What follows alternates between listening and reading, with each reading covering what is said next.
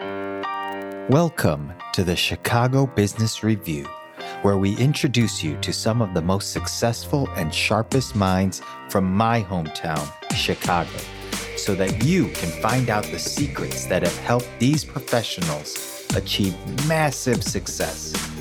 If you want to accelerate your growth in your personal and professional life so that you can do more, have more, give more, and ultimately live the life you've always desired, then sit back and stay tuned in because you are in the right place. I'm your host, Young Lee, and you are listening to the Chicago Business Review.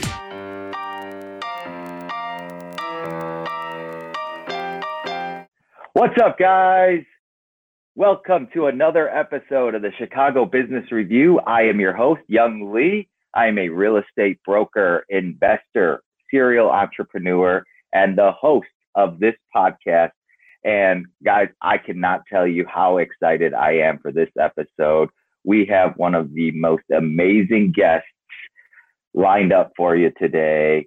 Austin Linney is our guest. He is a real estate investor that focuses on short-term rentals, Airbnbs. He's starting a fund for these short-term rentals. He's also a business and life coach and the host of Construct Your Life podcast. We have so much to dive into, so I'm going to bring Austin on right now so we can get started. Austin, thanks so much for joining us, man. I appreciate your time. No, man, thanks for having me, dude. You live in a city like Chicago. I know you gotta, you live out in the suburbs or like the main city? I live in the suburbs now. Yeah. After the 4 kids, we made the trek out to the suburbs. So how do you find time to sell real estate with 4 kids? You just do it, man. You just do it. You know, as the man I just introed with like 5 different professions, you know that you just have to go out and do it.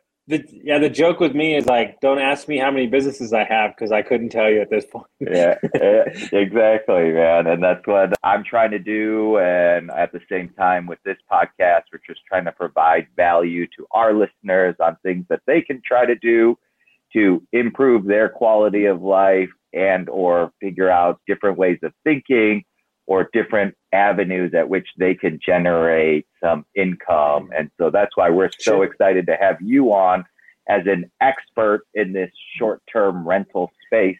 So I want to just dive right in because there's a lot of different topics I would like to discuss. The first one is, I know you specialize in short-term rentals or Airbnbs. How did you get started in it? Mm-hmm. Yeah, so we were traveling, like Airbnb had just started. It wasn't even really a thing. And we went to Costa Rica and we stayed in home away before Airbnb even started. And I was like, this is kind of cool. This is interesting. This is different.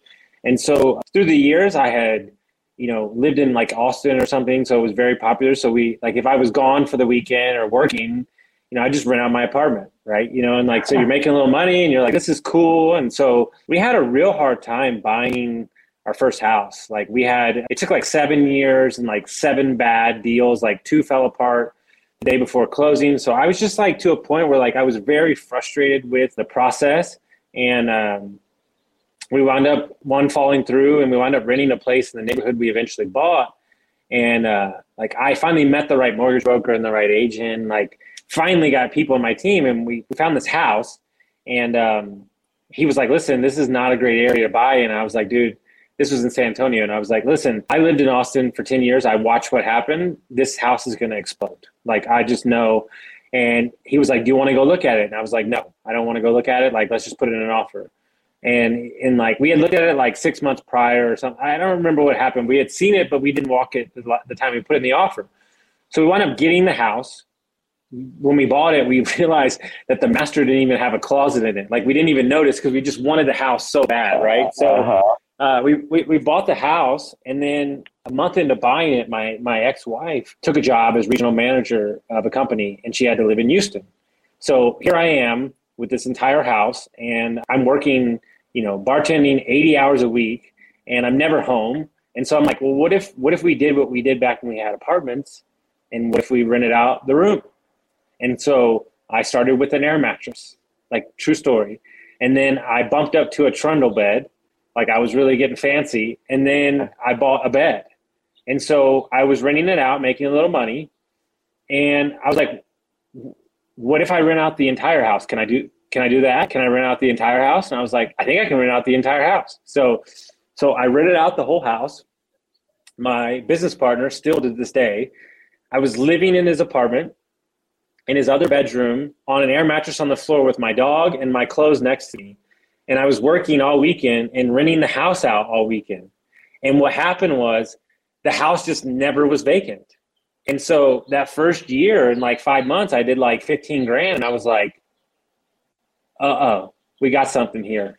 And so I talked him into buying a house.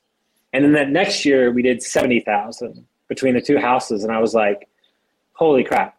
All right. And then I bought the house across the street, and then we did 120,000 the next year. And I was like, okay.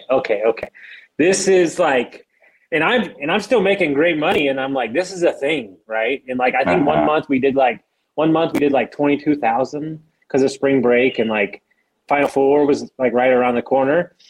But I was dying. Like I was working 2 jobs. I was cleaning every unit myself, every one of them. I was cleaning it at 4 a.m., at 11 o'clock at night when I got off of work. Like, I mean, it was insane. And I wound up joining a mastermind, and I joined this group of 270 entrepreneurs and real estate agents. And some of these guys had 35 and 130 Airbnbs. And I was like, how are you doing this? Like I'm dying with 3. And they were like, well, are you giving them keys? And I was like, well, yeah, of course. And they're like, well, no. Do you have a keyless entry? No. Like, do you have a list of this? No. So I fixed 3 things in my business. I did automated messaging. I went to keyless entry with a camera on the front, and I felt like I wasn't even running the property. Like I was like, oh, I could do 40 more of these. And then I had a conversation with my mentor, and I was like, man, I'm doing so good. I'm saving so much money cleaning it and everything. And so we ran the numbers for the year on what I was making for cleaning, and it was $2.10 an hour. Oh my goodness. And that day was like a gut punch. And I literally called a cleaner that day, and I have never cleaned an Airbnb since. And how many times are we in our business thinking that we're saving money, but we're not, until you actually run the numbers? Oh my goodness, there was so much great nuggets in that story right there. I can't even process that. Like, it's so true. I feel like a lot of times we're just so stuck in our business. We're just so myopic that we can't see the label from inside the bottle, is what one of my mentors always says, is like, yeah, when you're in it, you can't see the whole picture. And so you need somebody like a mentor or somebody from the outside to assess and tell you things that maybe you're not thinking about, because you really think like, this is the best way to do it. And I'm saving money. I'm working hard. You know, all these things that we take as badges of honor, but in reality, it's actually costing us. Yeah. Here's something that people need to get over real quick. So the new world that we live in, working hard is not a badge of honor anymore. It's the minimum. So it's not an excuse anymore. And what I want to remove from the English language is, how are you doing? I'm busy. I want to remove I'm busy from the English language. That doesn't do anything for me. My question to you is, how are you? Like, really, how are you, right? And I think that we assume that because we're moving forward and we're doing all this, like we're getting it done. But are you really getting it done like the right way, right? And so my goal, and I mean this wholeheartedly, I think there's 2 versions of me. I think there's work Austin, and I think there's life Austin. And what I mean by that is, we can get into all that later, but I'm going to run multiple businesses, my coaching business and my podcast, working 3 days a week. Now, those days are really long, but on Thursdays and Fridays, I don't take any meetings. Now, do I have a phone call from time to time where I'm catching up with the business or I need to like send a text? Yes. But I don't have any scheduled meetings on Thursday and Friday on purpose. So we can travel and do what we want to. And I know that I have to be here during these 3 days with proper Wi-Fi to get the job done. And so Monday, I'll coach from 4 a.m. in the morning because I have East Coast clients till 7 o'clock at night, and I'll go straight through.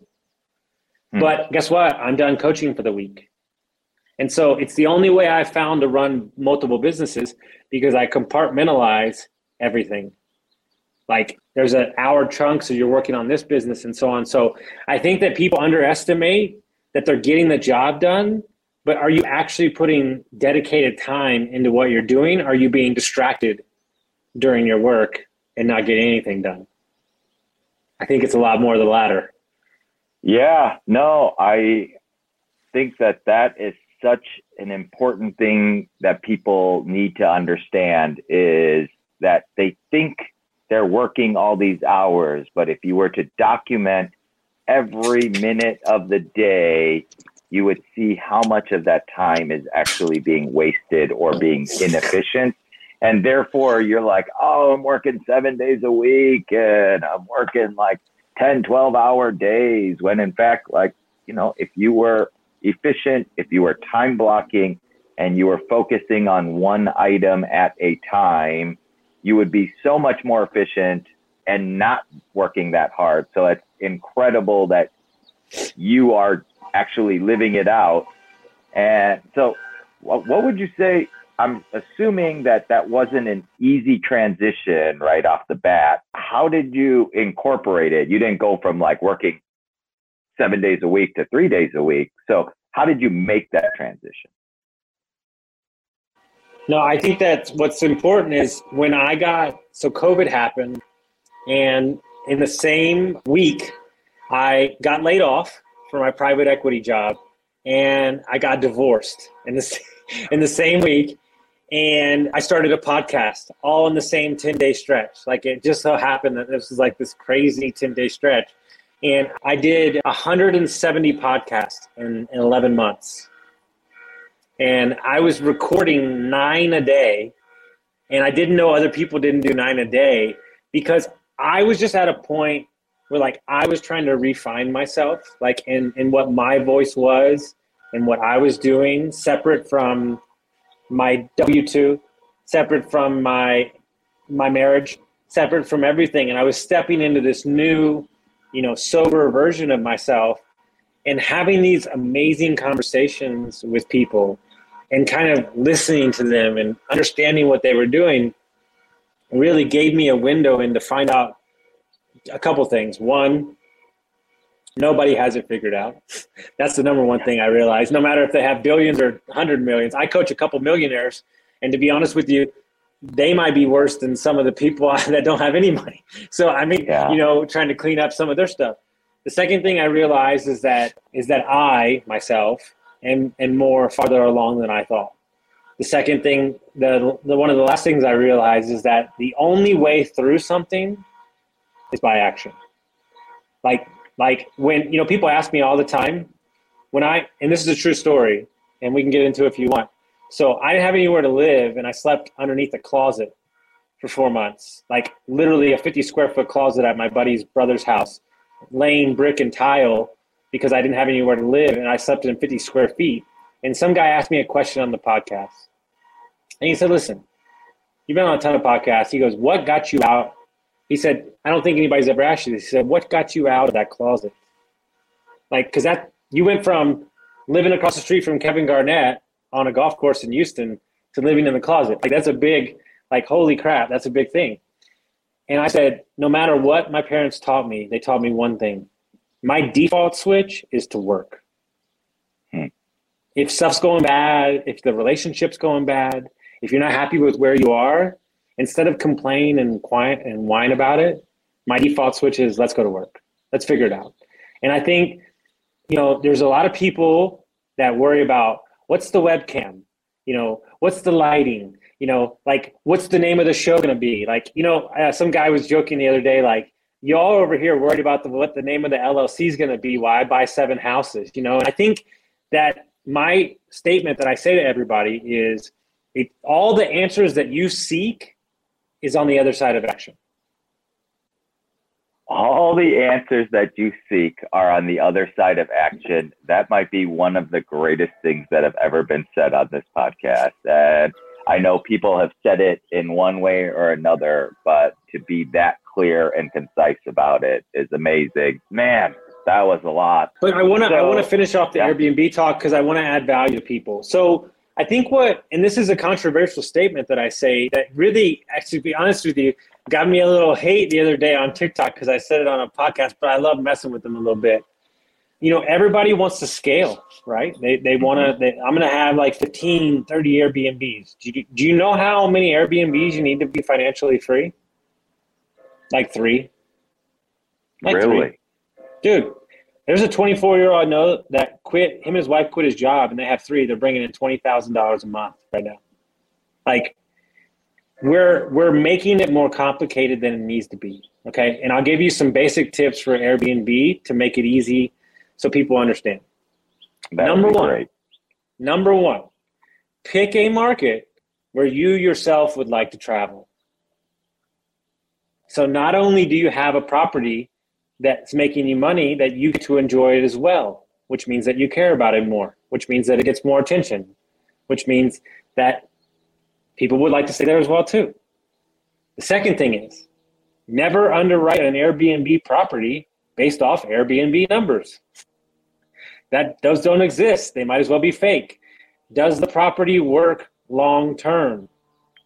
What's your option out of it? It has to make sense, long-term rent. The second thing, another thing that I would do is understand that they have created softwares predicated basically on Airbnb that you can leverage out through software, where I went 3 weeks without manually talking to the guest because I wanted to see how long I could go. I had 4 properties. Like there's all these things, right? Now you have Ring camera, which records everything. And what really did it for me was I had 1 property at the time, and we decided to do a 2-month trip to Europe. And I got the cleaner in place. My neighbor was across the street, could do maintenance. And I was unlocking the door and running my apartment from a beach in Spain. And I was like, holy crap, this is it. Like, this is it. And here's the rub, right? And this is super interesting that people don't get. I actually think by you living close to your property, you're actually hindering how good you can be at this. Wow. By me being far away from my properties, it actually teaches me to be a better investor. That is very interesting because I don't think most people would assume that, and or somebody just getting started in it would even advise that. They'd be like, hey, be safe, make sure you know the area, make sure you on the back of that, I have an amazing thing that nobody talks about. When you look at an area like Florida, the Smoky Mountains, these markets that are heavy in vacation rentals, they have the infrastructure to get these properties managed and done, meaning cleaners, maintenance people. A lot of these people ask me to do a project like, hey, can you manage my Airbnb in Lake Tahoe? And I say no. Why would I say no? Because the area is so expensive that no cleaners can live there. So you have no infrastructure to clean it. So these are the things that people don't think about. When you have to have the people to help you manage it. And if they're not in the market, then you can't get it done. That's a huge tip. I hope people, it was worth the price of admission right there for that one piece of advice. Because, I think people don't take that into consideration enough, is like, hey, I'm going to need a team. And if the area is just so expensive because it is a more luxurious location that you might want. Remote. Yeah. Or remote. Yeah. But then you're going to have that headache or difficulty maintaining that property because there's no one that is in that vicinity that is doing those types of jobs because of the income level or the scale of it or the lack of just people in the area. So a couple resources just to kind of round out the Airbnb conversation. Please. My buddies, Mike Sorgren and Emil Pani have the best podcast that exists on this called Short-Term Rental Secrets. Short-Term Rental Secrets. They have the best ever Airbnb operators on in the world. There's a book called Optimize My Airbnb. Those two resources are really amazing. Also, if they want to send me a message on Facebook or Instagram, I have this big folder of Airbnb stuff. I'd be happy to send any guest. So just message me, Austin Linney. Yeah. Where can they message you? Instagram, Facebook? Instagram, Facebook, doesn't matter. Yeah, just send me a message. Tell me you heard me on this show, and I'll drop you a huge folder of training material and all sorts of stuff. So. That is unbelievable. So please, guys, Austin is providing you guys not only with incredible nuggets here, but he's willing to provide you with free resources. All you have to do is reach out to him at Austin Linney on Instagram or Facebook. You know why I get so pumped up about this? Do you know how many like 70-year-old grandmas I've stayed in their Airbnb when we travel? And she's like, oh, I was just living on my retirement, but now I'm doing this and I get to meet all these amazing people and I have extra income that I can travel. And like, that's my hope for everybody. I don't need you to have 100 Airbnbs, but what I'm saying is if you can have a property that your family can enjoy, you can make a little money. It's a write-off. That's a whole nother conversation because this whole thing is a write-off because you're running a business out of your home. Then that's what I want to do, right? Because understand that the new currency in America is one thing and one thing only: experiences. Are you providing experiences in your investing, your business, and in your day? That's all people care about. And people will pay for it. So that's what Airbnb's done better than most, is they created an experience where I can't afford this really expensive house in Malibu, but for the weekend, I can feel like I do. Yeah. And like, it doesn't get any better than that. Yeah, no, I'm a firm believer in that as well. Experiences and memories really are what we try to invest in as a family, because at the end of the day, that's all you have and or will remember, more so than these material things that you think are so important to have and such. And so just to expand a little bit on the Airbnb stuff. So Sure. You had mentioned beginning how important it was to have the right lender and real estate agent. And then you mentioned like a cleaning person, a maintenance person. Are there anybody else that you would need to partner with or find in order to get started? I'm about to change people's lives because I still try not to talk about it too much because I still have PTSD, but I used to fly in and set these up all around the country. And I would be sleeping on mattresses and putting together furniture. So my old assistant actually created a company that will fly in for you and put together your Airbnb.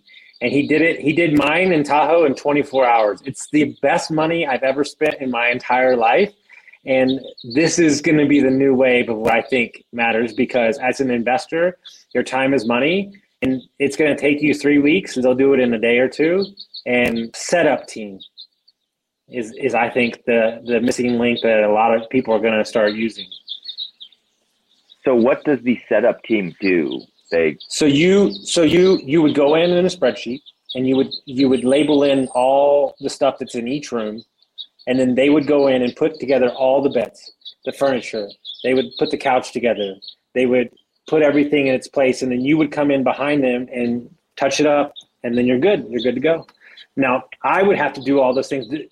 He'll even design it for you as well, too. That's a whole nother service on top of that. So, really, you got to understand, me, myself, I bought 200 TVs, 500 beds. I know to a T which furniture takes the least amount of screws to put in off Amazon. That's how ridiculous this is. But understand that a lot of these guys on the bigger scale, they'll furnish 5 to 10 properties at the same time. So these things have to be calculated down to the T, and you have to know what matters, because this is a little tip that people don't realize. And I say this to every because everybody wants to talk about Airbnb.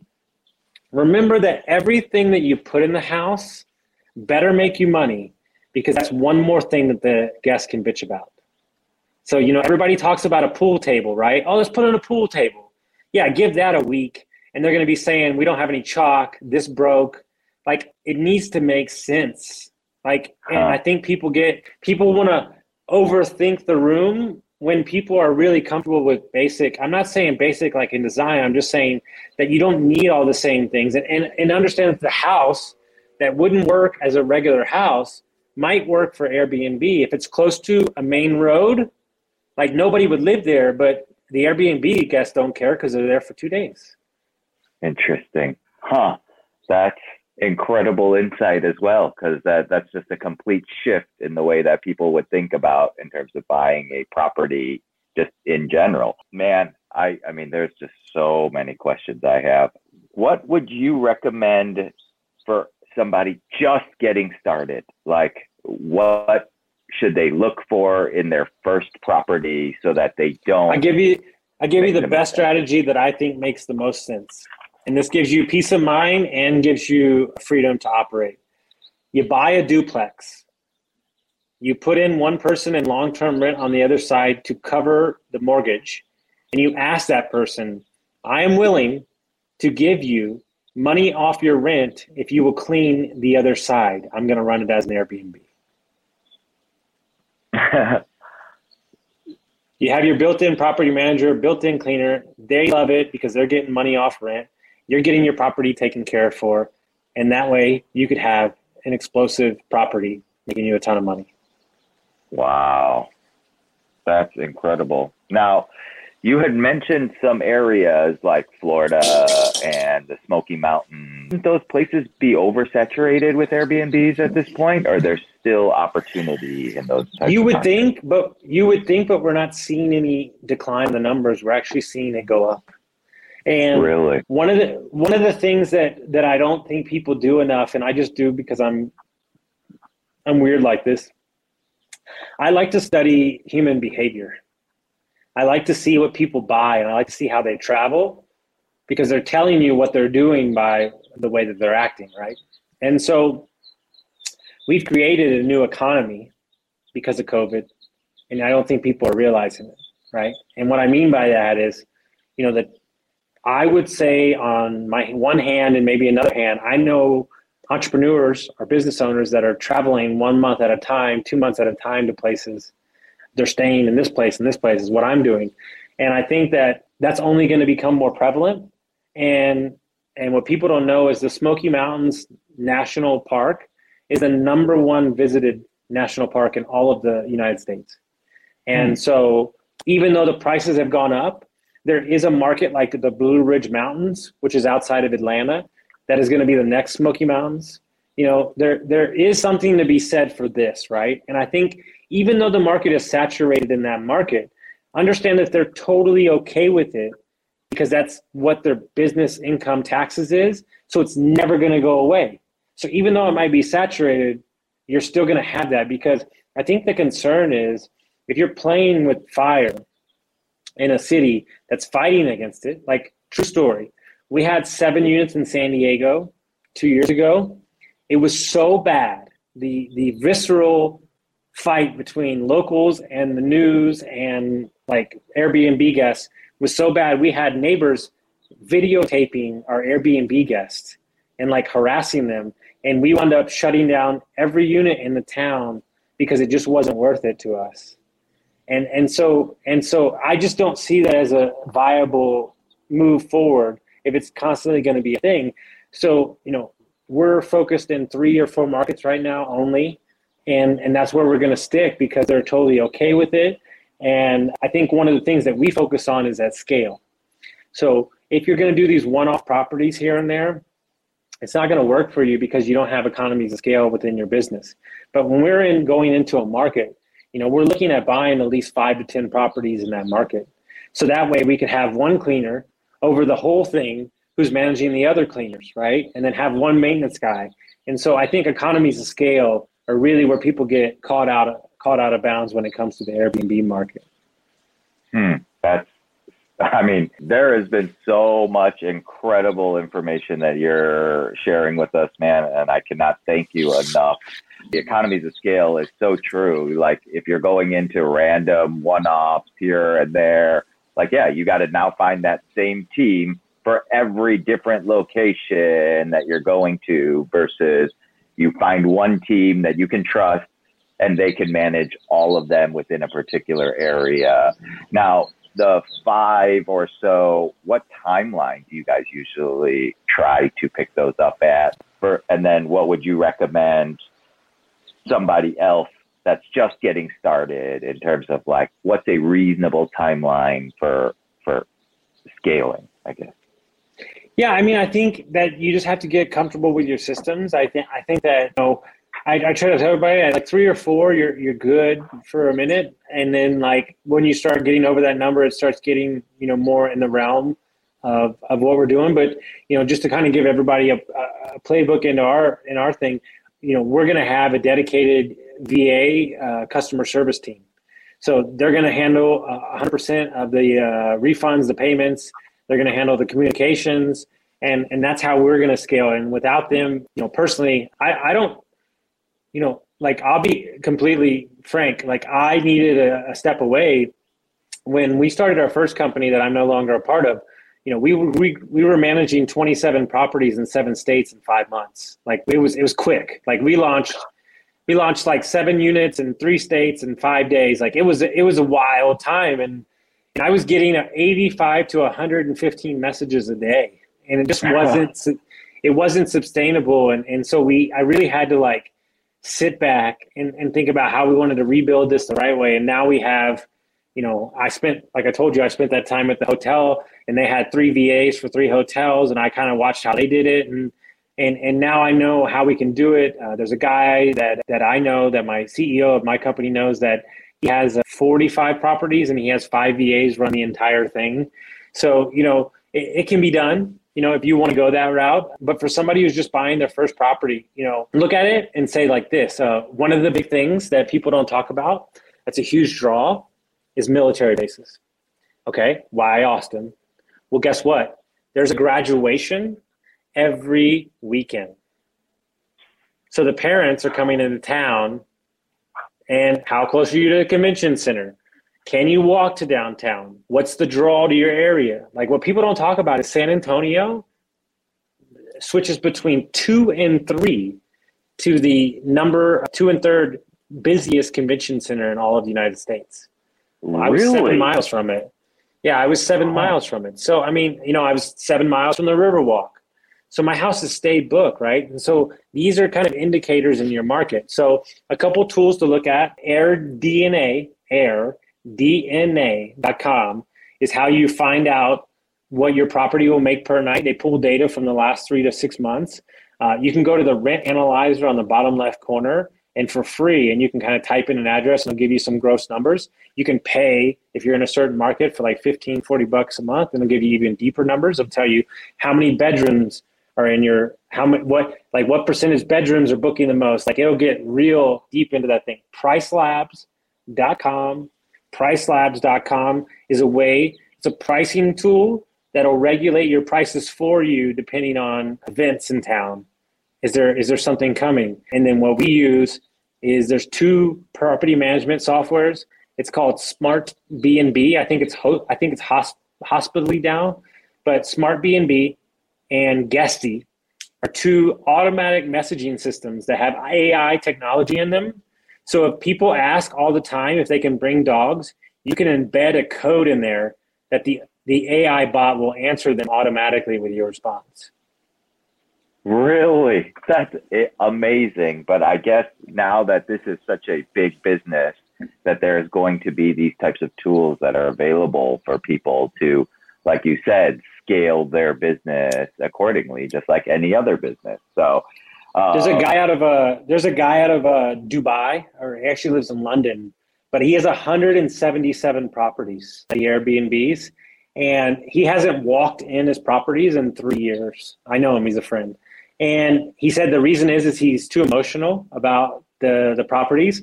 And he created a dashboard off the software that we use where he can tell you if a property is underperforming, and all he needs to do is look at his dashboard. So remember, right? This is super important, and this is something that we pay attention to. This is my joke with Airbnb. Whatever you think the property should be, go 10 miles past that, and that's what you should Airbnb. All right. And what I mean by that is crazier the better. Okay. If you stand out in a crowd, there's a million 3.2s out there. But that's why we're looking at doing large scale properties with tree houses and yurts and all kinds of stuff, because we want to create an experience. Down in Florida, my buddies have Lego rooms where the entire room is decorated in Lego or Disneyland. Like, these are the things that, as the market continues to get saturated, where you are going to be able to stand out in the crowd. You even saying that, I can already envision my children, if they had seen that, be like, oh my goodness, we have to stay in that house. Which, you would not think that with conventional wisdom, but that makes so much sense now that you just said it like that. So, man, just incredible. Now, with Airbnb properties, because they are investment properties, because they're short-term properties, how does the financing work on it? Do you need then a certain amount down payment? Do you need all cash? Like, how do people get started picking up their first one? I know a little more about this space because I used to work private equity, and we lended to investors and construction guys. But basically, the best way to go about it is a second home loan, which is 10% down. But the mortgage companies are starting, some of them are starting to take Airbnb revenue as kind of like a gauge, which is pretty cool. I think it'll be different. If you're buying a straight investment property, which is 20% down, you can do whatever you want with it. I think that the strategy that's not being utilized enough, personally, that I think is the home run, is to BRRRR into an Airbnb. And if anybody doesn't know what that is, so you're going to buy a property with hard money. You're going to remodel the property, create value into it, and then flip it out into a long-term loan and then Airbnb that property. Because then you pulled your cash out, right? Because I think one of the bigger issues is that you're typically, by the way, and if you want to message me, I have a breakdown, like that message I said earlier, I have a breakdown of how much furniture it costs in each unit, size, and everything, because we have it down to the T. Because, you're also going to invest, $5,000 to $15,000 in furniture too. So you got to get that money too back. So, you really have to be careful about, how much you're putting in, because it's going to take a little while for you to get your money back. But understand that there's a couple different ways, because you have an LLC and you're running money through there. You can write off the toilet paper, the electric bill, you can write off everything. But here's the hack. Here's the hack for all you guys out there. Get a business credit card that is attached to free airline miles. Use your business credit card to buy the furniture, and then attach the credit card to the Airbnb bank account and have the Airbnb guest pay off your furniture. And now you have free airline tickets. That's such an amazing hack, man. This is a crazy episode. I can't even believe how much value you have been providing and the amazing tips that people can utilize right now, no matter what stage they are. And this will help them either be more efficient, buy back their time, or save them money. And hacks like this is just incredible. Yeah. And I think what's super important, because we're going to get into my wheelhouse, which is this all stuff is cool, and I could talk about this in my sleep. But all the things that I just covered for the last 40 minutes, they mean nothing if this thing in between these two ears is not working properly. Okay? And what I mean by that is that everybody that's listening to this call, whoever will listen to this call, you are enough and you are fucking awesome. Okay? And when you wake up to the fact that you are both those things, and you realize that you can start today, meaning that all these options that I'm talking about are available to anybody. Nobody that's doing this, trust me, I know them. They're not that special, okay? So anybody that's doing them. And so my hope to you is that you will start changing the dialogue and the conversations that are going on with inside your head to start being positive and start giving yourself some grace, right? And so I bought this book probably 70 times. I should be the author by now, but it's called What You Say What you say when you talk to yourself. What you say when you talk to yourself. And basically what he's talking about is that 80% of what you do, if not 90%, is run entirely by your subconscious mind. Okay? And if your subconscious mind, what your mind does is it creates patterns where when you say something a bunch, they want to attach the synapses, because that just means that we don't have to remember it. So if you say I'm a shithead and I suck, then you're going to think that. But if you say I'm awesome and I'm great and I'm going to attack today, and you say that over and over again, well, then your subconscious mind is just going to believe it. So here's the deal. The subconscious mind does not know anything different than reality. So if that's the case, then it believes whatever you tell it to. So if you say that I'm the best real estate investor on the planet and I'm going to go out and create $10 million this year, that's what you're going to go do. And so we listen to all the podcasts. We read all the books. We're listening to Bigger Pockets. We're joining this mastermind. We're joining that mastermind.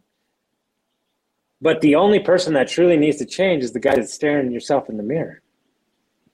Yeah, no, and that I'm so glad you brought this up, because I know when we were talking offline, which I wish we were also recording for that period of time, you had explained a little bit about your background, because I want people to be able to hear your story, because a lot of times, like you were saying, people are listening to podcasts or listening to seminars or mastermind groups, and they're like, well, that person has it all figured out, so obviously they can do it. But you were sharing with me earlier about your background, of your struggles and your negative self-talk. Can you just share with our listeners your background so that they know you aren't just born with this knowledge and this ability to pull this off? So I'm going to tell my story by first telling this story. All right. And so I have a client who is a good friend of mine and now the CEO of my management company, but he's an ER nurse. And he's an ER nurse in San Francisco. And he's been doing it for 12 years. He's a really great human being. And he said that, in the ER, a lot of people come in for drugs. They come in for food. They're on the streets, they're drunk, they're whatever. And he said, I was really short to them. Like, I was always like, dude, get your shit together, like clean up, like fucking everything. And he said, ever since he's been coaching with me, he now has compassion in his heart. And he says, you know what? He looks at them dead in the eye and says, you know what? I know what you're going through, but I've seen the other side of this, and that's my coach. And he goes, you can do this. And so, in my 19 and 20s, I got introduced to cocaine. Cocaine quickly led into methamphetamines. And I was home. My parents divorced. I blame myself for my parents' divorce. I was very easily influenced. I just wanted to be accepted. And, the problem with hard drugs like that is a Friday and Saturday turns into a Monday, Tuesday, turned into a Tuesday, Wednesday, Thursday. And really my breaking point was on my birthday. I had stayed up for 8 days straight, and I hadn't eaten, and I lost 30 pounds. And I was taking Xanax at night to try to go to bed, but I wasn't going to bed. So I started hallucinating, and I was in a bad place. And I had an ex-girlfriend saw me, and she said, this is not you. Like, do better. Whatever, like, this is not you. And I remember where I was when she said that. And so I went home that day. I packed up all my shit and I drove to Austin, and I kicked meth right that day, and proceeded to be a functioning alcoholic for the next 18 years. But I'll take that, at the moment over the meth. But it wasn't, it didn't stop there. I mean, I was still, did some bad shit and still fucked up. And everybody asks me, they say, why are you so happy? Like, because I'm not there anymore. Like, do you understand? Like, when you're stuck in that mediocrity bubble and you're just beating yourself senseless, and you're in a marriage that you don't want to be in anymore, and you're in a job you can't stand, and you're drinking every day because you don't want to face it, right? And it's what I told you at the beginning of this call. Everybody is hiding the things that are keeping them down in a closet with the lights off behind some old pairs of shoes. Okay. And you think by putting it there, it's not affecting you. But what you don't understand is it's affecting every fiber of who you are. So until you bring it out to the light, until you shine light on it, it doesn't own you anymore. So my failures or my drug addictions or who I was once, they don't own me anymore. And the greatest quote I ever heard in my entire life was, I'm not where I want to be. I'm not who I want to be, but at least I'm not who I used to be. Oh my gosh, man. You gave me chills. Like, that is just so incredible. Huh. Yeah. It just helps give you perspective on right now. Yeah. Like learning from your past, but you can't change it. And of course we would always want to be better, but you're better than you were, and as long as you're improving each and every day. Yeah. Well, there's this book that came out that I feel like I've been waiting on for like 5 years. And it's one of those books where like in the first chapter, you're like, oh, I found it. Like I found the book that I needed to hear. And I think this book is for every entrepreneur that exists on the planet. It's called The Gap in the Game. The Gap in the Game. It just came out. Okay. And I only read this guy's books all month because the guy that he modeled this book after is a famous coach for 40 years. And during COVID, he's like, I got all this knowledge. So he just started writing books. And I think he wrote like 50 books in like 6 months, like all 100 pages. Yeah. They're about business stuff. And basically what he's saying is you're either in the gap in the game. And here's the deal, is we're spending all of our life living and basing our happiness on our ideal self. Our ideal self is somebody that we'll never get to. So you'll constantly be let down and unhappy. But if you focus on the gain of who you were yesterday and how far you've come, then you'll always be happy and grateful. And so there's a couple things I live by. It's 1% better every day, and I win the day. I really took Andy Frisella's thing, and that's the only thing I focus on. What are the 5 things that I can do today that if I hit this, I'm going to win the day? And for me, I base my entire life off of a lifestyle, okay? And what I mean by that is that I'm not trying to go to the gym and like lift a personal record. Like that doesn't mean shit to me. Like that doesn't do anything for me. But my lifestyle that I created is I'm a healthy person and I work out every day. I didn't say what I do. I said I work out every day. Now, if that's a 15-minute walk, a 40-minute walk, an hour walk, a gym session, it doesn't matter. So when the ice storm happened in Texas and we didn't have power for 3 days, no water for 2 weeks, I worked out every day because that's what I do. And so I don't not look at real estate when I'm looking at real estate. I look at real estate when I'm in Costa Rica because I'm a real estate investor and my lifestyle is I look at real estate. And so too many of you are letting external forces, oh, it's raining, oh, it's doing this, I don't do this to win this. There's 3 or 4 things that you could hit every day that over the long horizon would create time, right? Because this is a simple fact. I've asked the same question to 150 fucking people and nobody's ever said the right answer. I ask them a simple question. Are you successful? Everybody says no. Or you could say, I'm successful as I sit today, and tomorrow I will be successful again. Because the moment that you decide is the moment that it starts. Not when you get there and you feel here. Not, I'm going to work out when I get this amount of money. I'm going to be a nice person and hang out with my kids more. Because this is the biggest lie in American business. And I only know because I coach 5 of them, and they're all dads, and they're all over 40. You're sitting here and you're working your ass off. And you're not hanging out with your kids and you're not being present. And you're saying this. You're turning around, you're looking at your kids and you're saying, hey, I'm doing this for you. For you. Yeah. And they're looking at you and going, I didn't ask you to. And so here's the rub. And I'll give you your out. I'll give every American businessman out. If you just admit for once and all that it's for you, then you're good. Just say it's for you. And if it's for you, let it be for you. Don't blame it on them. Yeah. That's incredible. Holy smokes. That's so incredible. I feel like you're coaching and lecturing me at the same time, because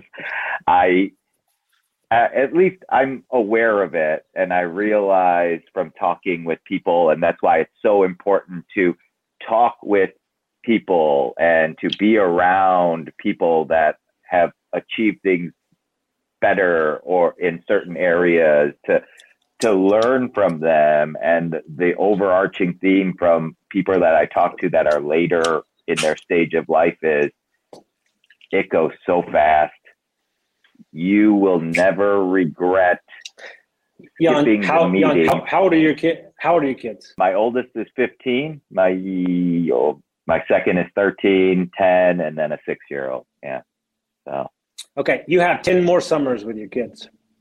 Yeah. No, that's what I tell my wife. I'm like, I was like, when I heard that from Jesse, when I heard that from Jesse Itzler, I was like, oh my, I stopped what I was doing. I was like, oh, like when he was talking about you're only going to see your grandparents 6 more times. Like, I was like, okay. I got to call my mom right now, we got to change some things around, you know? Oh man, I vividly remember hearing Jesse say that and give that perspective. And you think like, oh, you have all this time. How many times do you visit your parents or your grandparents? Okay, once, 3 times a year. How many more years do you possibly have? Like, it's really not an infinite amount of time. It's a very finite amount of time that is less than you think. And I think about it. My daughter's a freshman in high school. I have 3 more summer vacations with her before she technically leaves. And then that's it. Then I no longer have that same type of pull or responsibility. And so just being aware of that so that you can therefore plan for it versus just letting it happen or pass by and then regretting it later on. And so incredible, man. Awesome. So I want, man, I can't believe we're already almost at an hour and we haven't even touched on your podcast, Construct Your Life. So can you share a little bit about what you're doing there? Because I know that's a big passion for you. Yeah. So I had always had the dream of a podcast for like 2 or 3 years. And I went to a real estate conference before COVID, and I noticed that everybody was networking and talking to the guys that had podcasts. And I was like, well, like, why can't I start a podcast? And like, so we literally like came up with the name that night, like through text with my producer. And I went into recording. And, you know, what's everybody's worst nightmare? Like, I'm not going to be able to get guests, right? That's like the number one thing. So, you know, and then I had we recorded like 30 episodes and I was like, oh my God, like this is like really happening. And then I started people started introducing people to me. And like, you know, I waited till my 100th episode to like, you know, ask my buddy who's like a billionaire, like I wanted to prove him, you know, and like he came on and he's fucking amazing. And I was like, oh my God, this is like a thing. Right. And so what I did for me, this is just for me. I know myself. I'm a lot stronger than I was when I started it, but I know myself a lot. And so I made a promise to myself that for 1.5 years, I would not look at any of the downloads. And so I didn't look at any of the downloads because I said to myself, if this helps one person, then we've done our job. And so I just kept at it and I just kept interviewing and you know, now we're at 316 episodes in like 1.5 years. And we got a lot of downloads. And, you know, 2 things. I have a friend. He's probably one of my best friends. He runs a lot of money for UT. Big fucking stock market guy. And he always was reluctant to come on the podcast. He doesn't like telling his story a lot. And so he comes on the podcast and it releases. And he texts me. And he said, hey, I know it's just a podcast, but I want to thank you. I said, for what? And he says, if something happens to me, my son will have a record of my life. And I was like, okay, so this is more than just like 2 people talking. Like, and then the same thing happened with my buddy, and like his grandmother got to hear him on the podcast before she passed away. Like, and he's a young investor, and like, she was like, "Oh, my abuelo is famous," and like, she thought it was the greatest thing in the world. She's down in Mexico, and like, so just because you might be clicking play every day, remember that for your guest, right, or the people listening to it, this might be bigger than that, and right, and I think it really gives people the freedom to understand that they can do whatever they want to do, right? Like, listen to me, and like, I had something to say, and like, you know, the guests are always like, well, what have I got to talk about, you know? And like, because I don't script anything on my podcast. I never wrote a question down ever. Like, half the time, I don't even know the guest that's coming on. Like, I get introduced and I do no research because I want to be surprised, just like they're surprised, you know, like in the moment, like so I think that everybody can do it the way that they want to.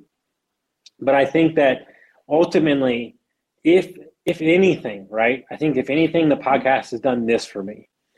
If I'm ever in a bad spot, like mentally, if I ever get those days, I go back and listen to the episode of me and telling my drug addiction story. And I was like, oh, dude, you did some crazy ass shit. Like, you come a long way. And it's almost like my own personal marker to like see how far I've come, right? So it's really cool. And I think that we're not allowed to grow anymore. And what I mean by that is like, it's got to be the perfect lighting. You know, everything's got to be perfect. It's like, no, dude, there's progressions. Like, I just brought on a creative director to my podcast next month. Like, this is a big step for me, like a whole production crew. Like, you know, like we just upgraded some of the tech on it. Like, I was just recording like on a laptop and a webcam for like the first 300. Like, nobody said anything. Like, the information's there. That's all that really matters. Yeah. No, and you are just so generous with all of the information and just your experiences, being an open book. And that's how you legitimately change other people's lives, is when they're like, oh, I can relate to Austin. I can relate to Young. I'm not the only screw up, because everyone has those issues. Everyone, I'm holding the title. I'm holding the title. Yeah. Man. And so again, guys, if Austin can do it, anybody can do it. And just an amazing testament to just what you can accomplish as a human being if you put your mind to it and you have action in place. And Austin, as great an example of that as possible. I mean, I cannot believe we're already almost at an hour. So I guess, and I would love to have you back on, Austin, because I feel like we just scratched the surface of things that we could have talked about, and we could have taken it so many other ways. But in June I'll be up in Chicago, so we should put on a little meetup while I'm up there. I got some great investors that live up in the area, so I'm going to be up in Wisconsin. I've got a bunch of clients in Wisconsin, but my co-host of my other podcast, he lives in Minnesota, so I'm going to be up on the Michigan Lakes area for like most of the summer. So please let me know when you're in town, man. We have to get together. I would love that. I so appreciate the time and the information, and you just being so open and vulnerable throughout this episode. It's really going to impact a lot of people's lives, as well as impact mine. This is going to be one of those episodes that I go back and listen to a number of times. So I can't thank you enough. I guess I'll end with this: is what do you want your legacy to be? Like, you know what? I got the story and everything. I got it. You ready? Like, awesome. I'm ready. I'm gonna take everybody on a trip. Okay. So right. I want to be 70 years old. I want to be living in a town in like Tuscany with my 10 acres, and I'm growing, and I'm hosting Airbnb, and I used to be a chef, so I'm cooking for people and growing our own wine. And I want to be walking down the street, and I want somebody to yell out from across the way, "That's fucking Austin Linney." Okay, hold on. And I want him to run up to me, and I want him to go, "Thank you." And I want to go, "Hey, I don't know you."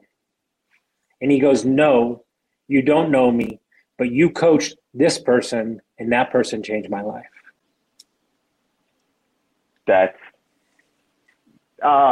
We could just drop the mic there and just end the episode. That was so good, man. So good. And I feel like I got a coaching lesson just from talking to you today.